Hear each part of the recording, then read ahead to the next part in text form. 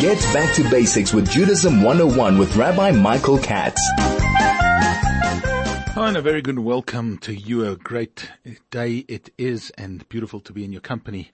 Today we are going to be addressing on Judaism 101.9 a couple of things that are coming up in the Jewish calendar, which we think you need to know about, as well as getting back to something that we started last week, which is to learn together, or to take a look at perhaps a glimpse of one of the Mishnayot, one of the Mishnahs of Pirkei Avot, the ethics of our fathers, that we study each and every Shabbat from Pesach through to Rosh Hashanah.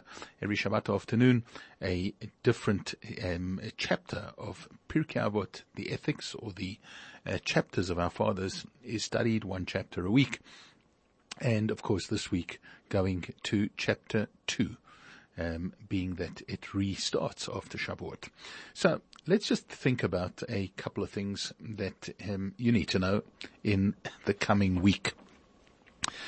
Not sure if you recall, but at the beginning of the month, just before the month of Sivan, had you been in Shul, you would have known on the Shabbos on which we bless the month of Sivan, the tradition is that although we usually avoid saying a prayer called Av HaRachamim, which is said, if you think about it, just before the Ashrei, after Torah reading, we say Av HaRachamim. The Av HaRachamim commemorates tragedies. It commemorates and thinks about and talks about the tragedies that befell Jewish communities over periods of time. Although they're not specifically mentioned there, it refers specifically to a certain series of events and certain tragedies that befell the Jewish communities, particularly in Poland, but then it became something that swept along and around great swathes of Europe at the time, dating back to the 1600s, and we'll talk about it in a moment, but that happened and started in the month of Sivan. And therefore, usually when it comes to Shabbat Mevarchim, usually when it comes to the Shabbos on which we bless a new month, or any other time when penitential prayers are not said, this is one of those penitential sad prayers. In fact, it's even coupled with and even said in most communities following Yizkor, on days when Yizkor is said. It's a memorial prayer, it's a sad prayer, it's all about people who gave up their lives, Al Kiddush Hashem, sanctifying God's name just for the fact that they were Jewish. This clearly, it says in most Sidurim that, albeit that it is Shabbos Mevarchim, albeit that it is the Shabbos on which we bless the new month of Sivan, on this particular month we do say that prayer. And why?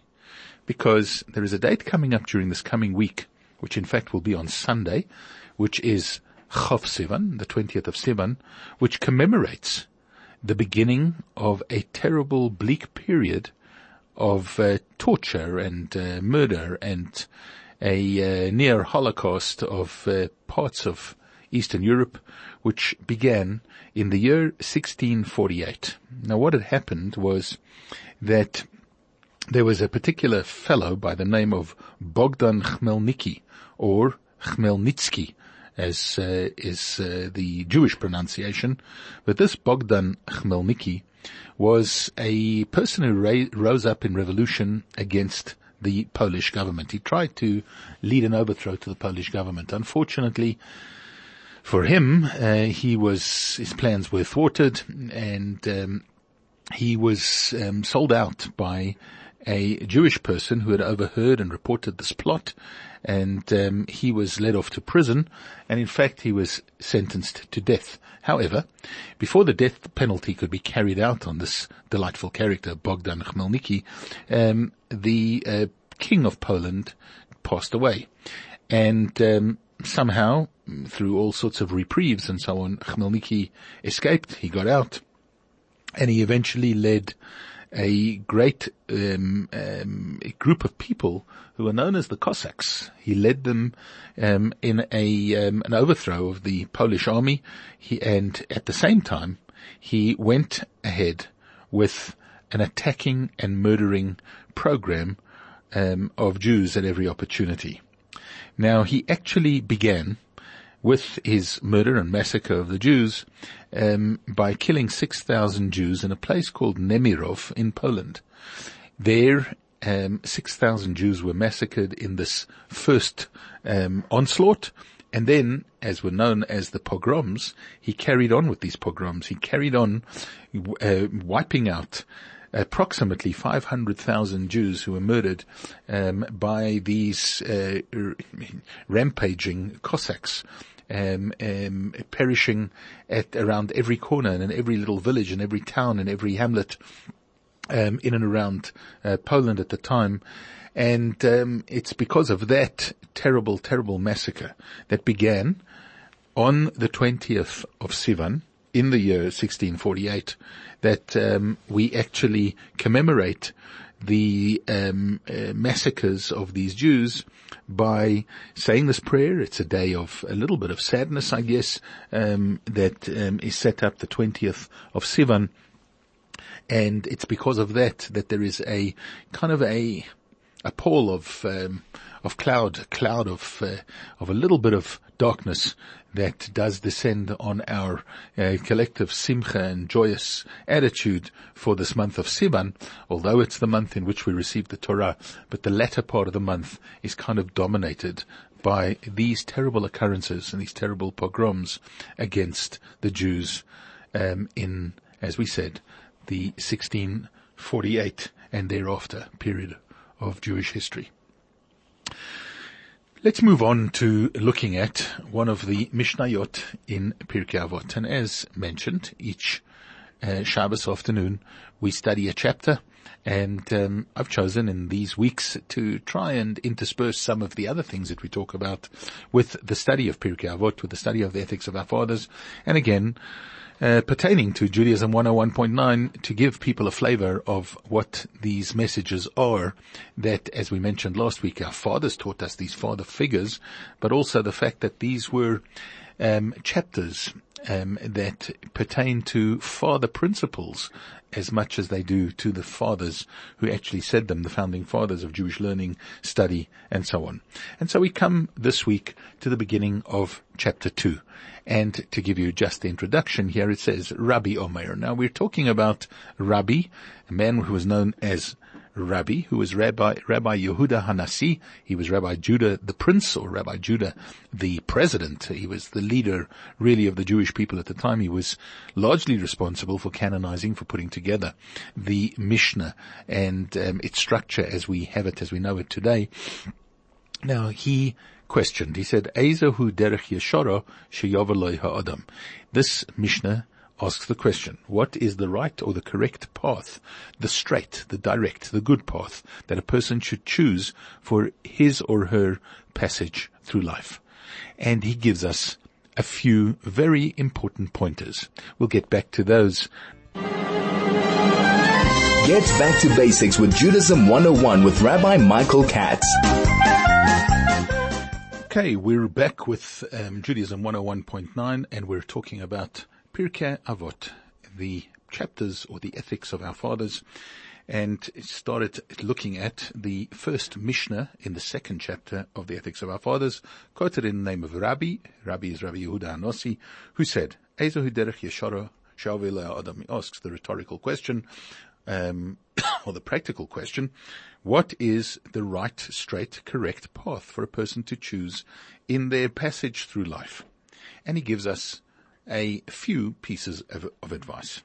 And the first one is, Kol shehi tiferes le'oseha v'siferes le'min ha'adam.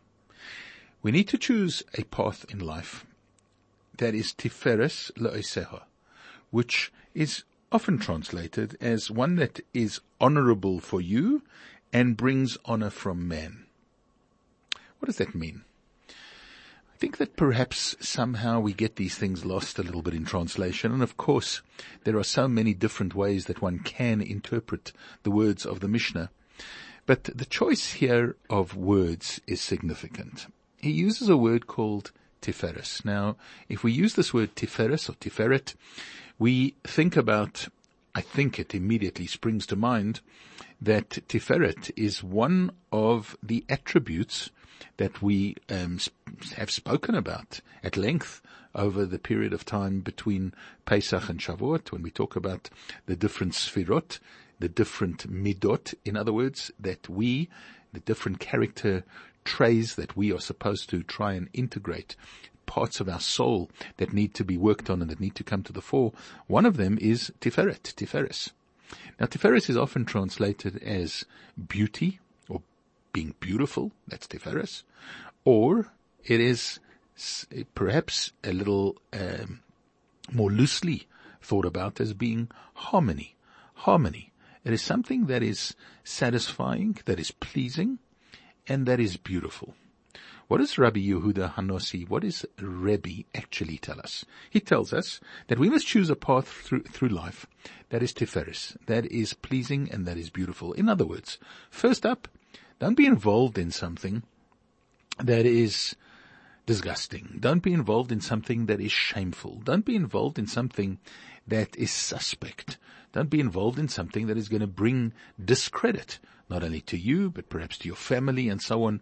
To be involved in things, we're not here talking about not working hard and so on, but don't be involved in things that are suspect as far as legality is concerned, or as far as morality is concerned. A person needs to be involved in things that are Tiferes. And we need to bear in mind at all times that we should live harmonious lives. We should live lives that are beautiful. We should live lives that are positive. Unfortunately, very often, we as rabbis get to hear and speak a lot at funerals and in houses of mourning, and you think about how you eulogize people and what we think about. And yes, of course, it's an amazing thing, but when it comes to a eulogy of an individual, and God forbid this should be the only reason that we do it for, but people don't praise that much the fact that a person was highly capable in money making, or in reaching to be the most powerful individual and so on. But we like to think about, as human beings, and particularly as Jews, of people who have good midot, who have good attributes, who have good ways of caring and sharing. We praise people for their charity. We praise people for their kindness. We praise people for living harmonious and good lives. It's not a sense of praise that one would shower upon a person who has lived an unharmonious life, a life of strife and a life of fighting and a life of striving to be number one at the expense of number 2, 3, 4, 5, and 6, and 7, and so on. All of these things need to be borne in mind. So we're talking about something that is Tiferes. But the first thing that he says is Tiferes lo'eseha. It's got to be pleasing, literally, for the one who makes the path, the one who walks that path, the one who's created that path. Now here we could think about it as being something that, of course, you are capable of, that you need to do things that's within your realm, and it's pleasing to you. Perhaps that is one of the messages behind it. In other words, don't pick something or don't do things in your life that you personally hate doing. You find abhorrent. You'll never be successful, and you'll never feel fulfilled in doing things that you hate doing. Rather do things that you love, that you enjoy, because you're going to do them a lot better. But perhaps there is a side show to this all, and we need to look at it in this context. And maybe it's driven also by the second part, where he says it shouldn't only be Tiferes lo'eseha, it shouldn't only be something that is beautiful, harmonious to you, but it's got to be beautiful also min ha'adam, in the eyes of men. Are we worried about what people are going to say? Are we worried? Is that why we behave in the way that we behave, or need to behave correctly, because of what people will say? Is this about social judgment? Is this about people looking at us and saying, that person isn't behaving well, and therefore is that the mark of it? Or because people are critical, is that the reason why we do things or why we don't do things? Perhaps we've got to look at this on a little bit of a deeper level. And that is that maybe when we're talking about Oseha, the one who makes the path, it's not only you, but it's the Almighty, it's God who makes all paths. And now suddenly we come to a possible interpretation of this line in the Mishnah, in the following very beautiful way. And that is that when a person picks his or her passage through life, one needs to remember that there are really two elements that one needs to make sure you are in harmony with. One is that you need to be pleasing. It needs to be beautiful in the eyes of God, as well as needing it to be pleasing in the eyes of man. And here, once again, we pause for a moment and we say, what is this need to have to please people? Surely if I get along with God, that's all that counts. Well, perhaps if we think about it a little bit more, we will realize that each and every individual has within them a part of God. They were created by God and they have a soul, and that soul is created by God. It's actually a part of Hashem. It's part of God himself. So in each individual, there is the microcosm of God and of godliness. If I cannot get along with the microcosm of God, of godliness, how can I possibly get along with the macro? How can I get along with God himself? And perhaps this cuts very much to the chase of the old question that people often have, and that is, surely if I'm a good person and people like me and I'm getting on well and I'm respected in business and so on, that's enough. So my relationship with God will understand, and God will know that I'm doing my best in that kind of a realm. And I don't really need all the spiritual stuff that goes with godliness, Torah study, mitzvahs, being in shul, davening, prayer, and so on.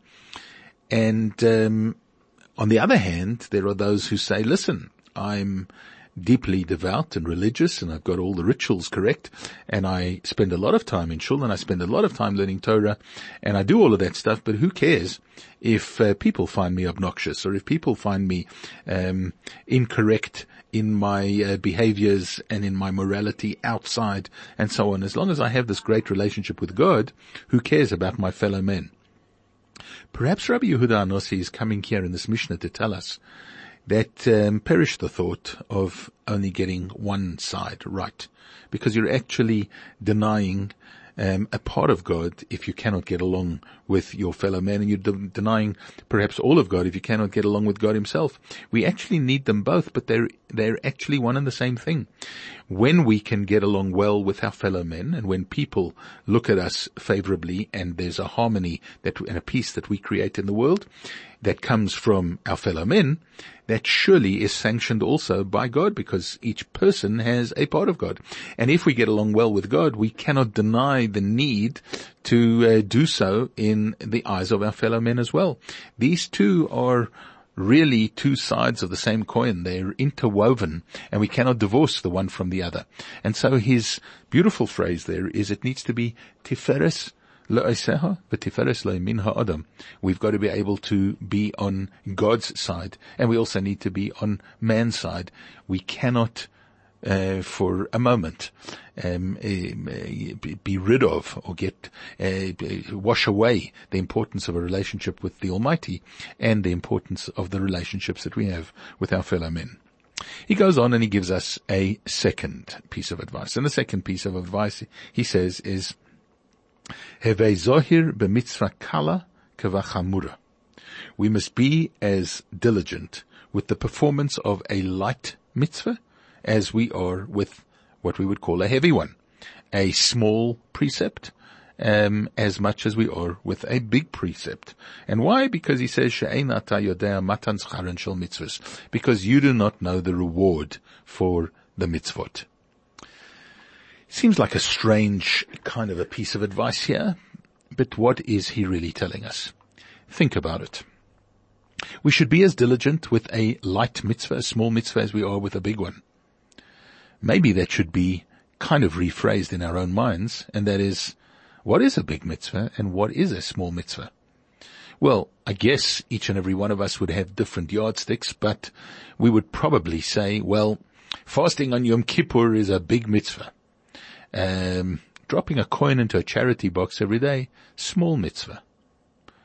But think about it. Your fasting on Yom Kippur is very, very personal. The coin that you dropped into the tzedakah box might save a life. And yet we look at that, this one is small and that one is big. You don't know the reward for the mitzvahs. We don't know the outcome. We don't know where that coin goes. We don't know what it actually accomplishes. And therefore, who are we to stand in judgment and say this is a big one and this is a small one? There are certain logical ways that we line things up in our minds whereby we say to ourselves, this is something that's of great importance because I rationalize, I understand, I see the end result, and therefore I know that it must be important. But not necessarily in God's world is it of that much importance. And there may be some things that we're treading underfoot, things that we're overlooking that are either equally important or even sometimes much more important. And therefore the advice is, don't you make that decision. Don't weigh up which is the more important mitzvah and which is not, because you don't know the rewards. Now classically, Torah brings rewards for some mitzvot that are spelled out in the Torah itself. The most famous, of course, is the fact that it says that if you respect your parents, kabed et avicha ve'et imecha, if you honor your father and your mother, you will live long. You'll have long days. You'll have long days. You'll live long. So long life, reward for respect for parents. Wow, okay, we get it. Respect for parents is a big mitzvah. We need to make sure that we do that mitzvah well. Strangely enough, there is another mitzvah that carries that reward as well, mentioned clearly in Torah. And that is, if you're walking in a field and you come across a nest, and inside the nest there are eggs and a mother bird is hovering over the nest, we need to make sure that we send away the mother bird before we take the eggs. If we needed to take the eggs, we've got to make sure that the mother bird is sent away. Shiluach hakein, it is the sending away of the mother bird. And the mitzvah of sending away the mother bird carries the same reward. You will have long life. Now, okay, we start drawing all sorts of parallels, respect for parents, this is respecting the parent and the child, etc., etc., etc. But I think you cannot argue that respect for parents is something that each and every one of us has to do every day, all day. When last did you send away a mother bird? It's a really, really obscure kind of a mitzvah that hardly anybody gets to do, and yet they carry the same reward. Ah, says God, you don't understand my logic. You don't understand the rewards that we have for mitzvahs, and you also don't understand in my world, in God's world, what actually is of the utmost importance and what isn't. So therefore, treat all things that you do equally. Make sure you do the little things, the small stuff, as well and as beautifully as you do the big stuff. We'll be back with you right after this. Get back to basics with Judaism 101 with Rabbi Michael Katz. Hi, and welcome back. A third piece of advice given in Pirkei Avot, in the Ethics of Our Fathers, by Rabbi Yehuda Anossi in the beginning of the second chapter. He tells us, "Vehevei mechashev hefsed mitzvah keneged schara." You must weigh up. A person should always weigh up the hefsed, the loss that you will incur by doing a mitzvah, against its reward. Remember, we've just said that we're not quite sure what the rewards are for the different mitzvahs. How do we really know then what it means that we should weigh up, and how do we work this one out, weighing up the loss against its reward? I think that perhaps we've got to look in an overall fashion, and that is that we really do not understand the great, great rewards that they are in store, both in this world and in the next, for the performance of a mitzvah. And we sometimes think, well, this mitzvah, in order to perform this mitzvah, in order to do it, it's going to either cost me a little bit more money. It's going to cost me a little bit more time. It's going to take a little bit more of my energy. It's going to take a little bit more of me, and therefore, is it really worth it? The small amount that you are going to spend, whether it is of energy or finance or of personal time, compared to the reward of any mitzvah, it will always be incomparable. So I think that is point number one that we need to put away and file.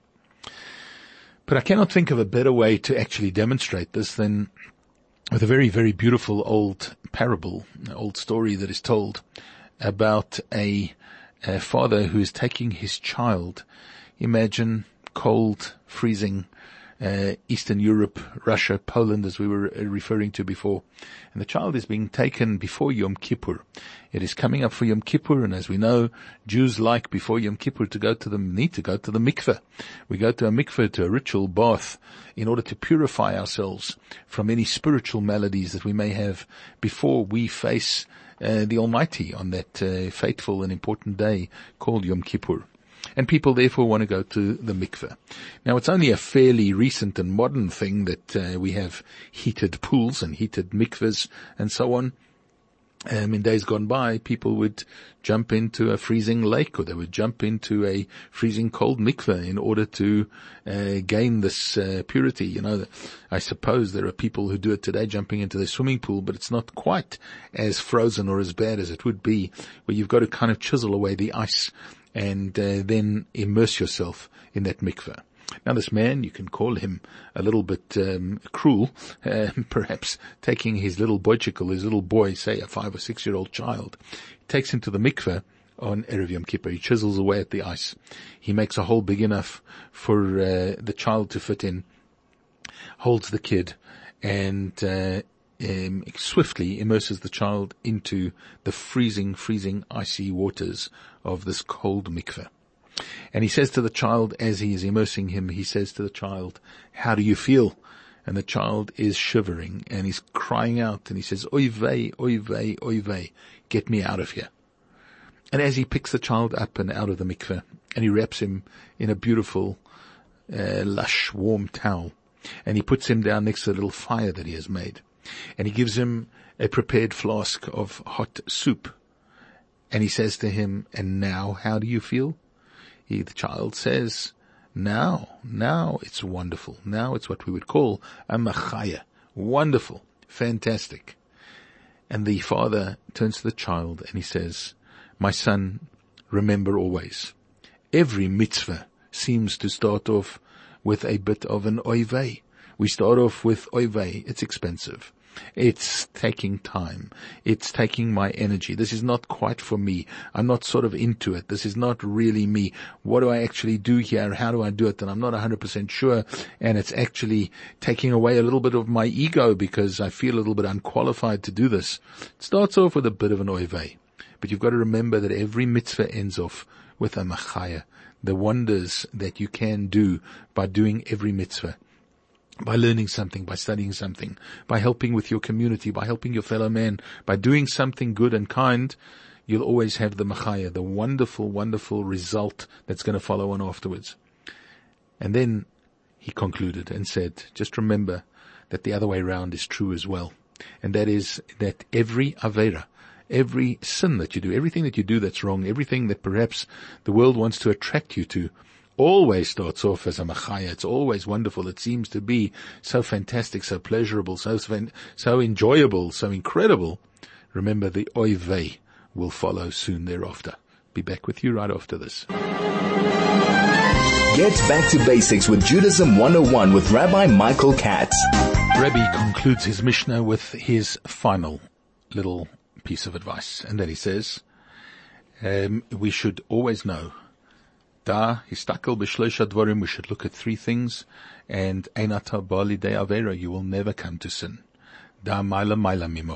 You should know what is above you. And what is above you? He says, ayin ro'ah, there is an eye that sees, v'oizen shamas, and there is an ear that hears, v'chol ma'asecha b'sefer nichtavim, and all your deeds are written down. They're all recorded. Everything goes on file. It's all recorded in the books. What does it mean? Well, usually we take this to mean, of course, that Hashem is watching, and Hashem is listening, and Hashem is over us. That is what is above us. But there is a very, very beautiful Hasidic interpretation which teaches us that da maila maila mimach means you should know that what is above mimach, it comes from you. We actually can change fate. We can change things in heaven. Da maila maila mimach, we can make the eye that sees and the ear that hears and the good deeds up above. We can create them and make them by our performance, by what we do and our attitude. And very often when one can only see fault, it is because You're the one who has the fault. And that's why that's all you can see. Because you're looking at things with a negative eye, and therefore everything seems negative. Because you are looking through blinkered or scratched or faulty glasses, and therefore everything looks dirty and everything looks faulty and everything looks all scratched up. Remember that similarly, when it comes to the things in Shamayim, the things in heaven, remember that they are dependent on us. Our performance of mitzvot, our learning of Torah, our doing of good deeds, we can certainly affect the heavens. And therefore it is our job, as Jews, says this beautiful interpretation of Rabbi Yehuda Anossi, is not only to remember to choose the right and the correct path in our journey through life, and make sure that it's pleasing to us and to man and to God. And not only must we make sure that we always do the light things, the small things, as well as we do the big things. And not only then should we never weigh up and say, well, the reward here cannot be as great as the effort that I put in. We've got to remember finally that we can affect Shamayim. We can affect the heavens. We can affect everything that goes on in the world. Man is powerful. You're given a soul. And remember that great strength is something that each and every one of you, every one of us possesses. We need to go out there and do that.